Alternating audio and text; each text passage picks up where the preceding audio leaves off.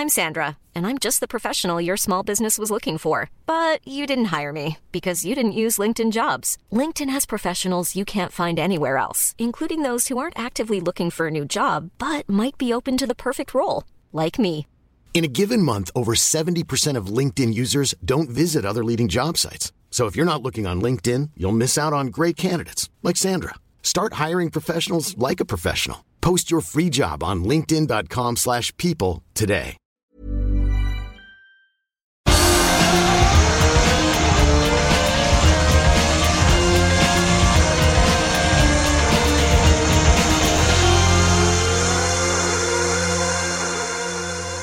Welcome to another episode of My Big Break, the podcast series from Motorsport that tries to identify key forks in the road for drivers and major figures in racing that could have seen their careers take a different course. Chris Medland here with you once again, and this week I'm joined by Valtteri Bottas to discuss humble karting beginnings in Finland to how much he invested in trying to secure the Mercedes seat when it became available. Valtteri is also amazingly open and honest when he discusses a dark time in his life that saw him end one F1 season with no intention of returning the next year, and recalls the moment he got the desire back to keep going.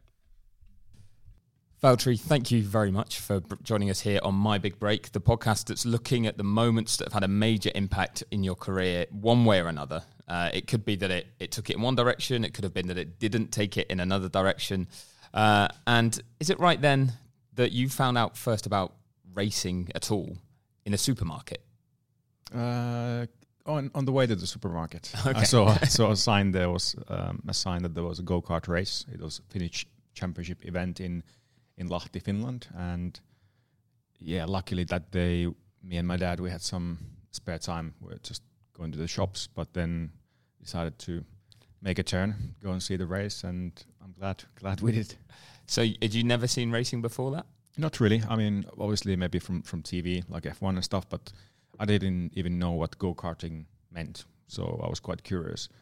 But obviously, yeah, Finnish championship race is pretty competitive, and I was so impressed as a kid. Like, it looked so cool, almost like unreal how quickly the cars would go through the corners, you know, the way the drivers were making the passes and everything. And yeah, apparently it was the first day in my life that I was sitting 3 hours still just watching something. Wow. So yeah, it really got me. So then, did your dad know he was in trouble and that you wanted to get in a go-kart? Yeah, he told me. Yeah, he never saw me like that. So I think he knew that it could be something. But then the next step was obviously to try a go-kart. And how did that go? Were you hooked straight away, or was it kind of a bit of a strange experience? Because when we've done some of these interviews with some drivers, not everyone took to go-karting straight away. Either they weren't particularly competitive, or they just weren't doing it that often. How was it for you? So we went back next day because the local club, they had some karts that you could try for like 10 minutes. Mm-hmm. But all the karts, they were too big. I couldn't reach the pedals of any of them, even with like foam on my back and everything. So it was one of the most disappointing days of my life. Oh. So and it was like autumn time. Mm-hmm. So basically they said come back next spring, when the winter is over. And I was like, oh, that's not possible. So, yeah, then my granddad told me to eat porridge every morning. So maybe then I grow enough, get some height. And it happened. I was eating porridge every single morning and went back in the spring when the snow was gone. And I could magically, fit into the cart and reach the pedals. I remember my first lap in this track, like with that cart, you could do the first 4 corners, you could do flat out. Mm-hmm. But then there was like a hairpin. And I didn't know that you need to brake. I just kept it floored, and I went straight into the barriers. And I remember, like, within like 2 seconds, my dad was there. Like, he had run across the track and checked that everything is fine. And he was like, okay, we should go home or something. But I was like, no, it's fine. Now I know that in this corner I need to brake. And so, yeah, I continued driving. Next time I braked in a few spots. But, yeah, it started with full gas and with a big shunt. But, yeah. But the rest of the day went good. Well, you've got to find the limit, haven't you? So exactly, yeah. But for you then, was that all about your attraction then to karting, or had you been kind of, I guess, attracted by someone like Mika Häkkinen in Formula One, having a role model that was interesting as a young Finnish lad, or was that later that sort of thing kind of got to you? It came slightly later. Like immediately, I just found the driving so cool, something different that I never really felt before. So I was really interested about how to improve the lap time, how to change, how can you basically become faster by changing your driving style or setting up the car or something. So that was kind of my interest in the beginning. And then it was the competition as well. Eventually, when I got to the local club races, I really enjoyed it. But then I would say once, like in '97, when Mika won his first race at the last event of the season, then I was like, wow, this guy's amazing. Like, he had a pretty rough career, the accident in '95, came back, became a winner. And I knew at that moment that, okay, this guy's going to win the title next year. And it happened for the 2 years in a row. And he was like a hero for me, absolutely. And big motivation when I was doing go-karts. I was going to say, how seriously were you taking karting when you first did it? Was it just a hobby and a bit of fun, or because you then had that kind of idol that showed you could maybe reach this level? Did it already look like something that was the start of a potential racing career? So my first season in go-karts, the first races I did was in '96. So I would say the first year and second year was all just for fun. Did some club racing, but then it got naturally more and more serious as the competition got tougher. And then I also realized quite quickly that it is something that I wanna aim for is F1.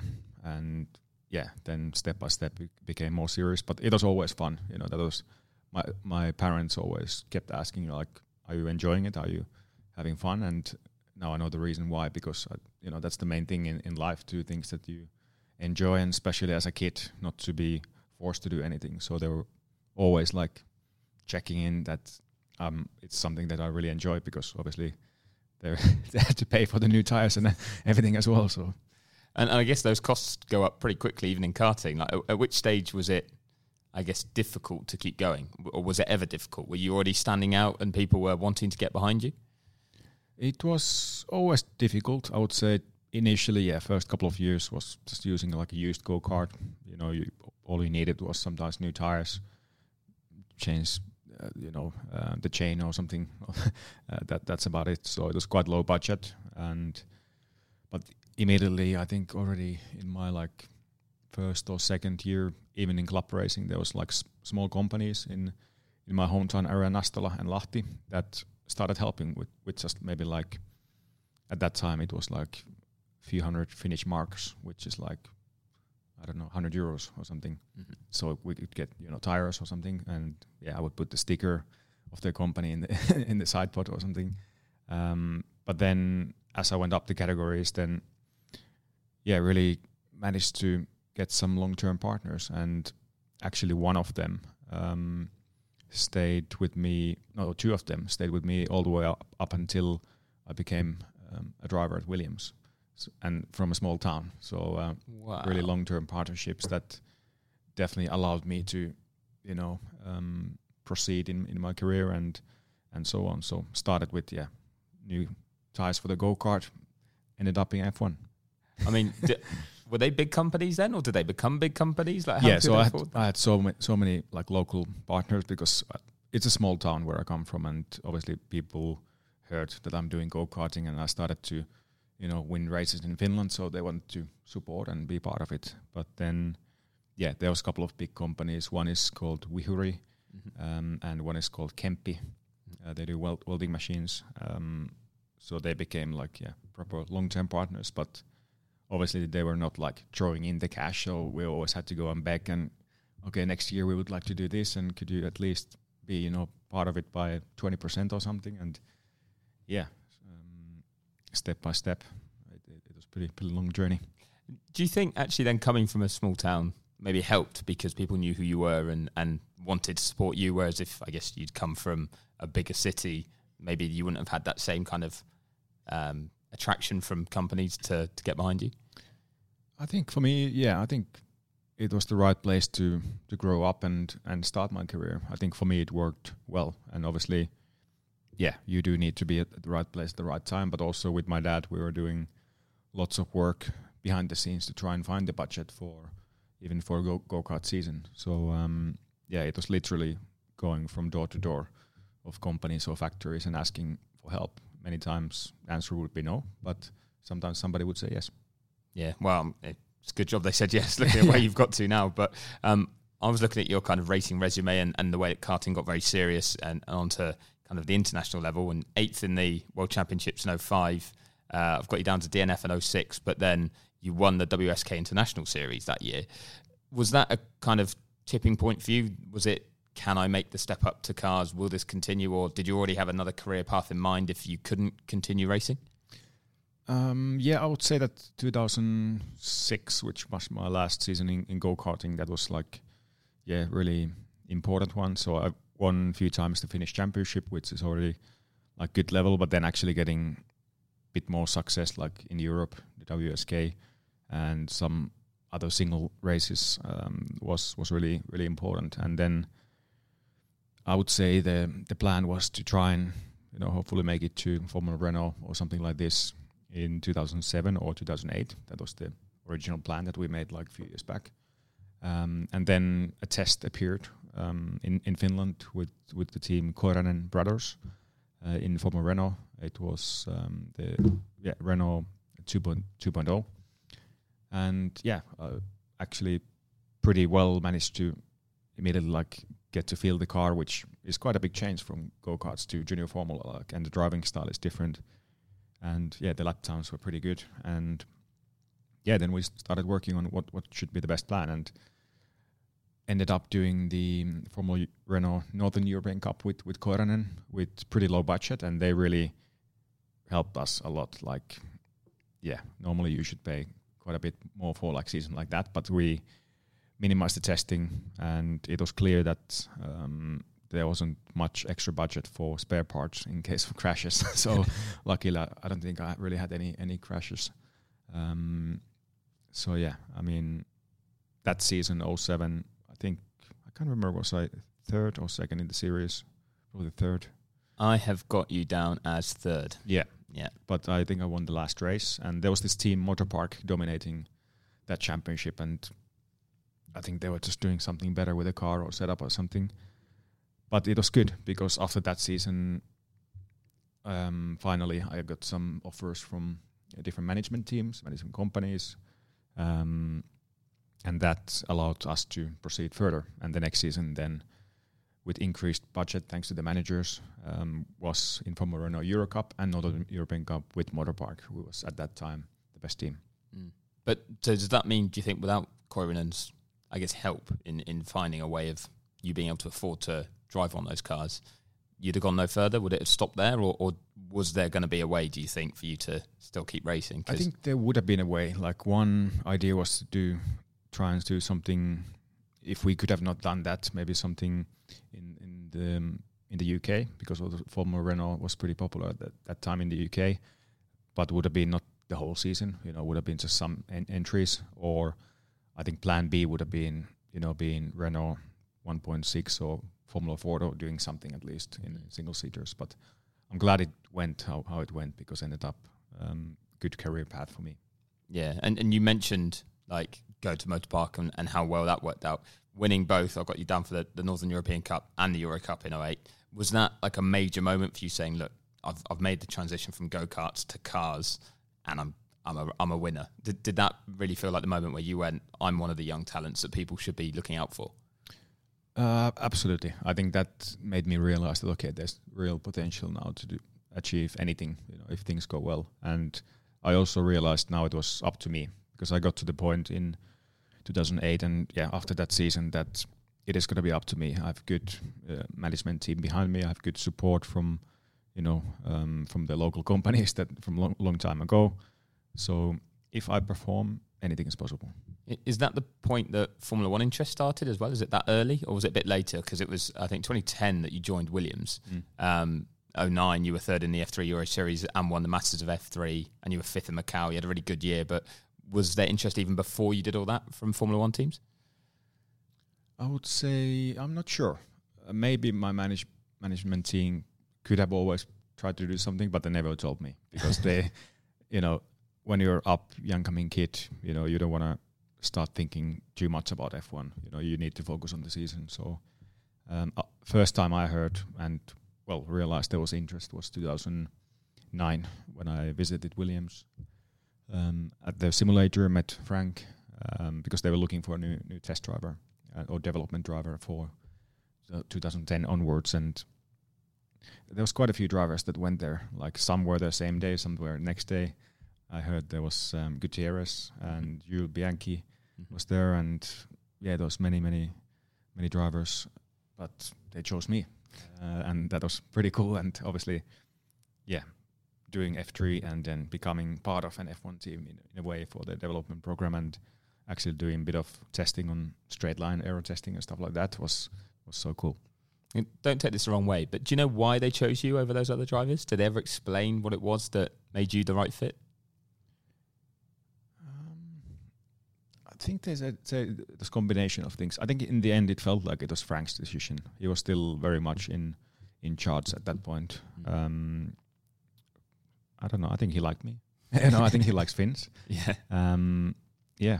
And obviously in the simulator, you can't say that much. Who's going to be the best driver? But apparently I responded well to all the tests they did and stuff like that. So I think overall they thought I might have potential. At that stage, was this just normal to you, or did it feel like overwhelming to have gone from starting karting from your little town to suddenly being trialing out for a Formula One team? No, it didn't feel normal. It's for sure, because then immediately I moved to UK from Finland. I lived in Oxford then 4 years, and it was like I was doing F3 2010, GP3 2011. Between every race, I was always at the factory and basically trying to learn as much as I could. So 2010 I would say was the year that it felt like it was unreal. But then obviously, as you also have your career still to push ahead, then you're just focused and you're working hard, and then you kind of get used to the situation in a way that, okay, nothing is done yet. If you want to drive F1, is still... That's the harder step to get to. So had to keep pushing. Well, speaking of, 2010 was kind of similar to 2009 in terms of results. I think you were third in Macau as an improvement there. But did that put the pressure on you in 2011 to go and win GP3? Because by then people knew who you were because of the Williams link. Yeah, absolutely. I knew that 2011 was going to be the most deciding year probably for my career until that point, because if you go to GP3, realistically you need to win the title in the first year if you really want to proceed, not as a non-pay driver, let's say. So that was make or break. It was almost break because the first half of the year was pretty tough. But then I was actually with Fred's team, and then we found out like that some teams were doing something completely different with the setup. The philosophy was like vice versa, how the car was mechanically. So we turned things around mid-season and tried lots of different setups and found the one that particularly for that GP3 car really worked well.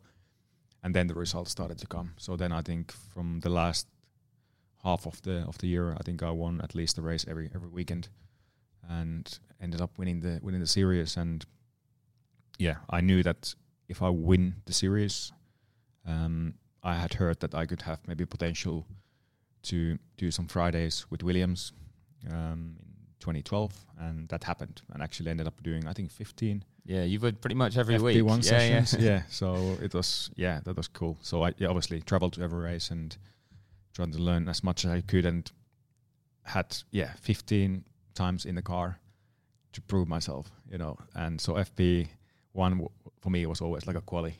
I was like, I just wanted to get the lap time on the board, and that was all that mattered to me. And it obviously in the end worked. I managed to be pretty quick at times, and the team saw, okay, this is the next young guy who we're gonna take, and this is the future, and that's what happened in 2013. Yeah, I remember 2012 well, because that was the first year I was regularly going to races for work as well, and you were someone that was always doing a media session on a Friday because you'd been in the car and the team were keen clearly to use you. Did it always feel, because from the outside it then looked like it was inevitable that you were going to get an F1 seat, that this was preparation for the race seat in 2013? Did it feel that way for you as well, or did you ever doubt that would happen? It felt to me that way yes, that it was preparation, but I still had to perform. Like in sessions, if I would have been every session half to 1 second slower than the race drivers, obviously the team would start to think twice that, okay, is this guy really as fast as we think he is? So obviously I had to be quick, and I had to show that I'm learning all the time and be part of everything. And yeah, that was the dedication for the whole year, is to learn as much as I could and prove my speed as I could. And then I know it is possible. But it only becomes reality when you sign the contract and realize it. So, yeah. I mean, your timing was pretty good as well. I mean, 13 wasn't a fun season, I don't think, for anyone, but then 14 and how competitive Williams became. I mean, you had a number of podiums, rarely had the car to fight for wins, though. So if I then fast forward it to when Nico Rosberg suddenly retires, if you're honest, were you like, that seat's mine, I can get that seat? Or did you think other people would be ahead of you in the pecking order? My first thing in mind that I want that seat, like that, which I'm sure it was for many others. Yeah. But I felt that there could be a possibility. There was just a small thing that I had a contract with Williams for the year after, so that wasn't easy.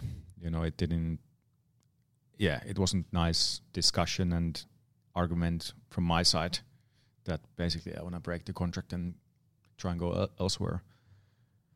So yeah, it really required a bit of a push from my side, and might have even put my hand into my pocket, so, but made it happen. So I managed to agree with Williams that, okay, if Mercedes is going to choose me, they're going to let me go.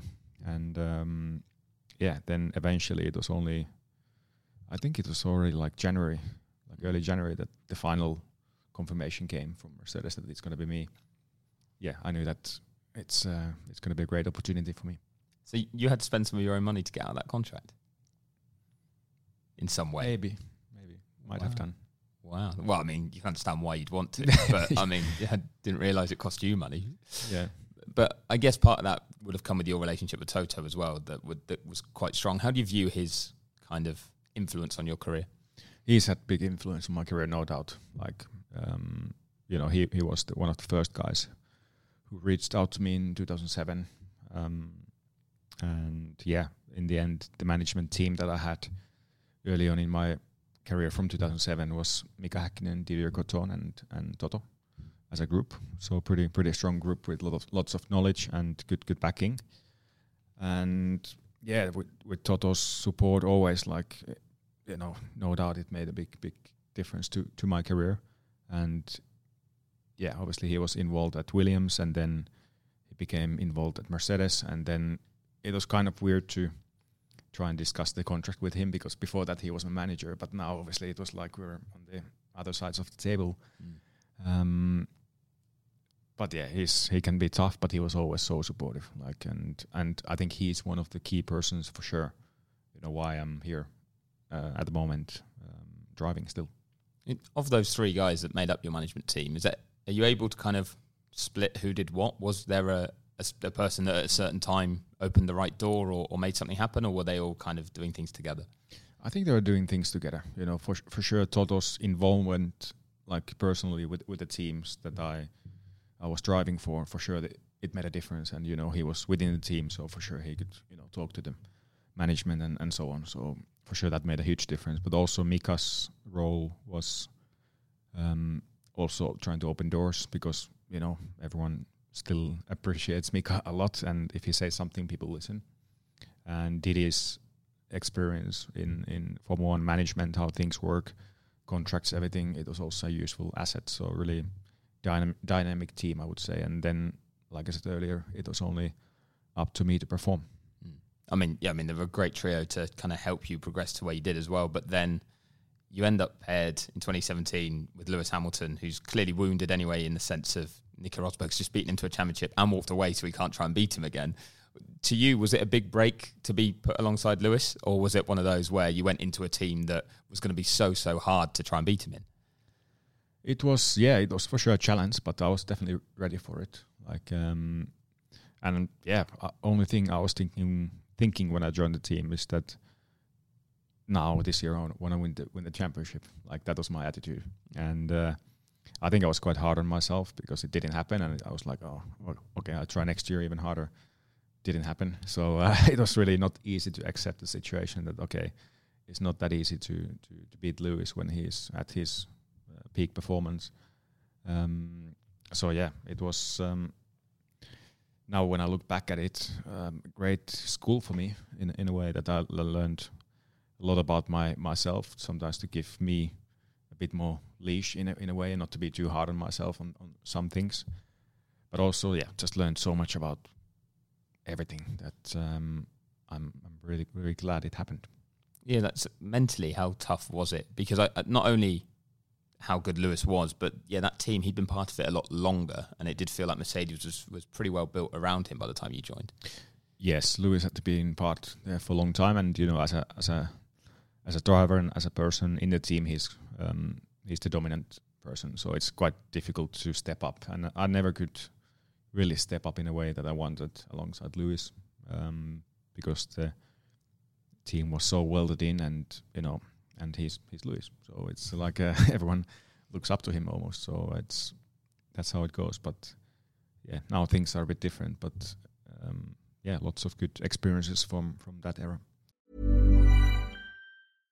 Imagine the softest sheets you've ever felt. Now imagine them getting even softer over time. That's what you'll feel with Boll & Branch's organic cotton sheets. In a recent customer survey, 96% replied that Boll & Branch sheets get softer with every wash. Start getting your best night's sleep in these sheets that get softer and softer for years to come. Try their sheets with a 30-night guarantee. Plus, get 15% off your first order at bollandbranch.com. Code BUTTERY. Exclusions apply. See site for details.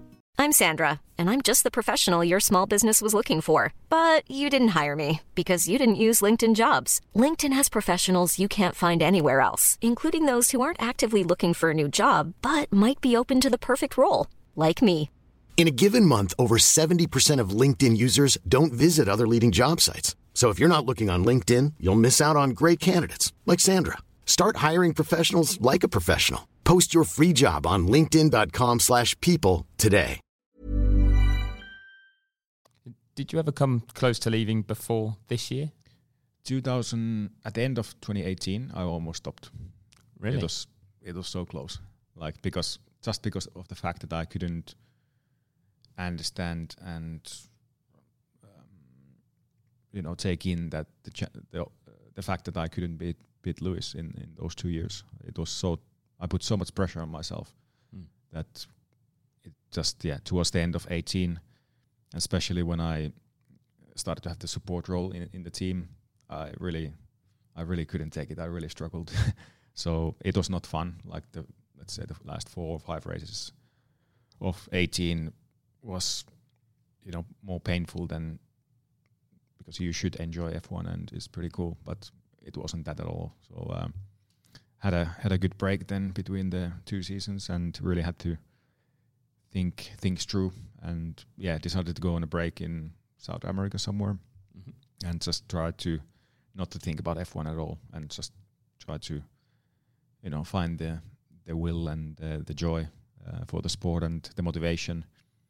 And I found it was like a click at one point, but it was after New Year's, probably mid-January something.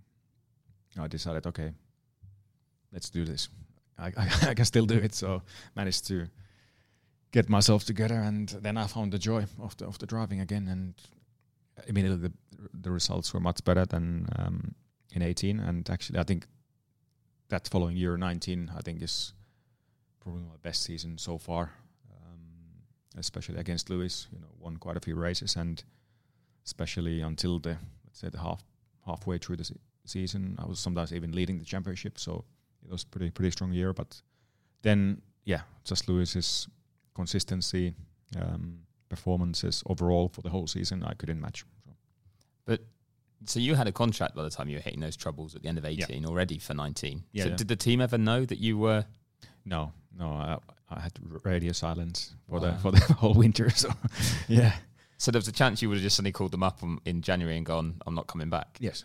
Yeah. And would you would you have retired from F1 there and then? Is that what you were thinking? Yes, yeah, absolutely. Yeah, that was because I don't know, it's human mind is strange in a way that sometimes you go into dark places and you lose the joy on things, and I just completely lost the joy of F1 and racing in F1.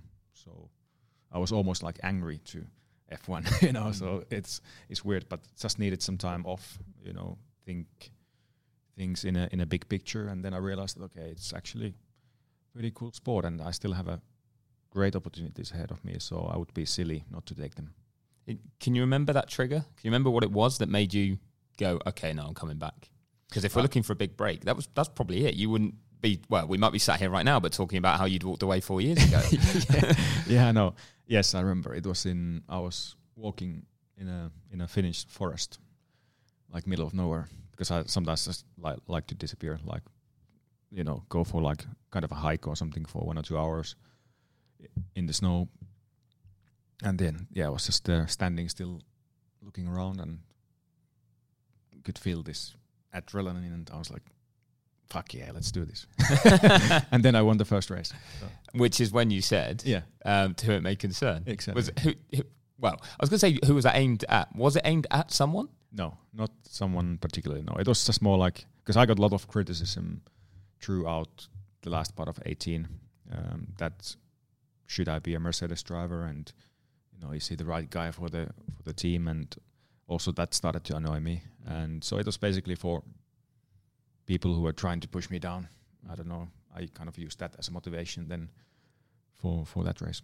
Was it, dare I say it though, from everything you've just said, was it also a bit at yourself, the part of you that went into that dark place and nearly walked away, to say, no, I'm still here, I can keep doing this? Kind of, yeah.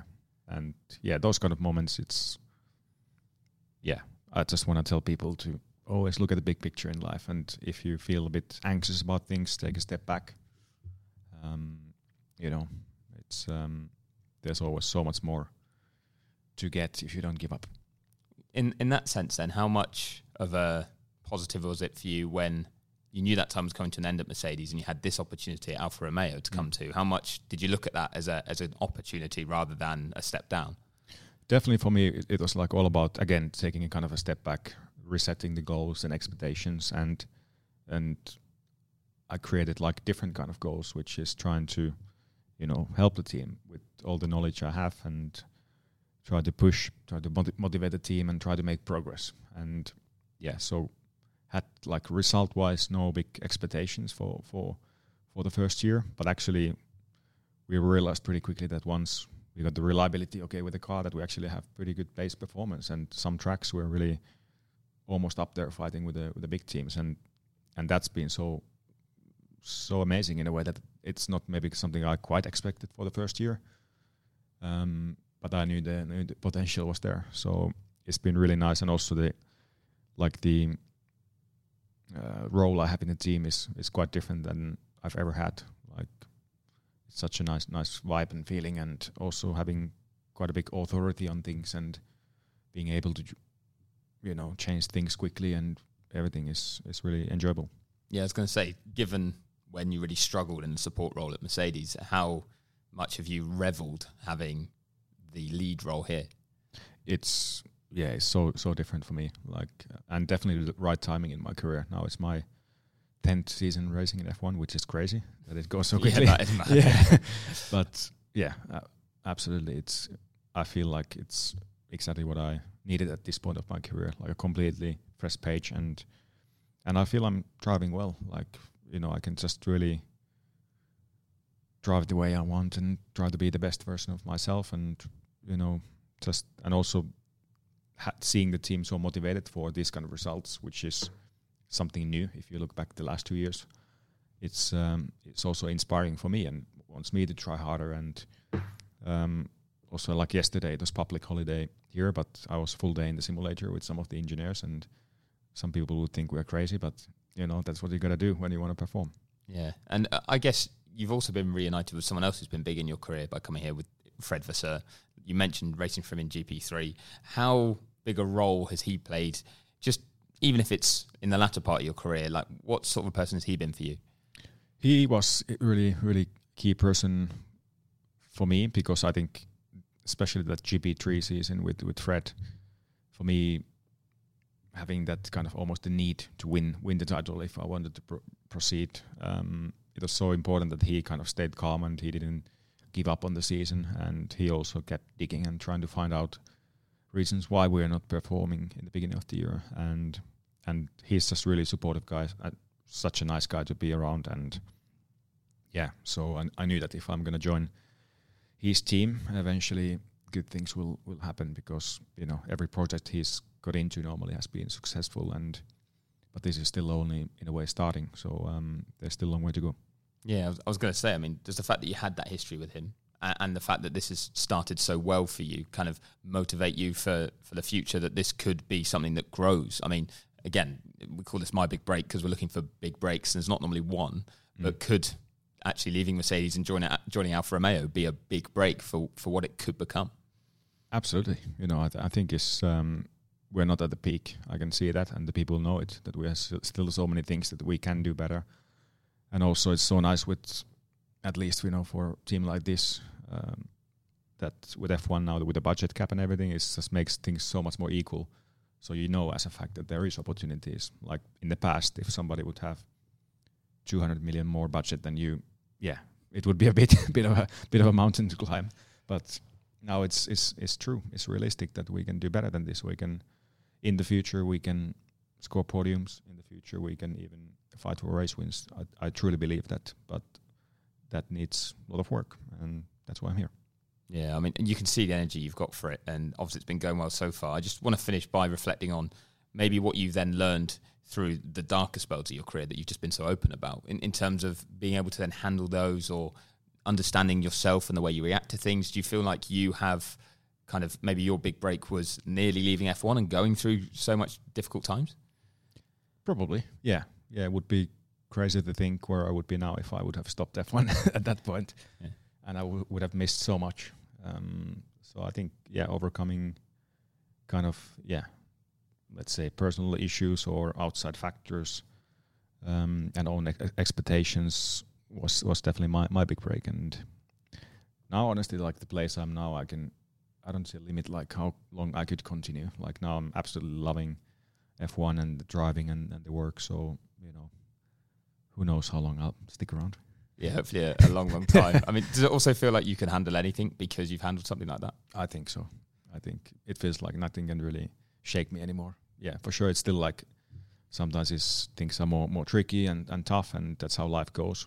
It's up and down, but definitely can handle the downs a lot better nowadays, thanks to all the experiences I've had with this sport. Yeah, well, fingers crossed you don't need any more hikes in the forest to refine the love for the sport. But Valtteri, really appreciate you telling us your story. Thank you. My pleasure.